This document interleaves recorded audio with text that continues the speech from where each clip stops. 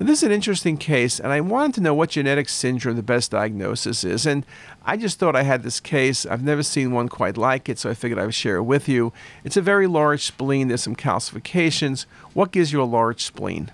There are many things. Infectious mononucleosis, lymphoma, but what else? Well, I asked for genetic causes.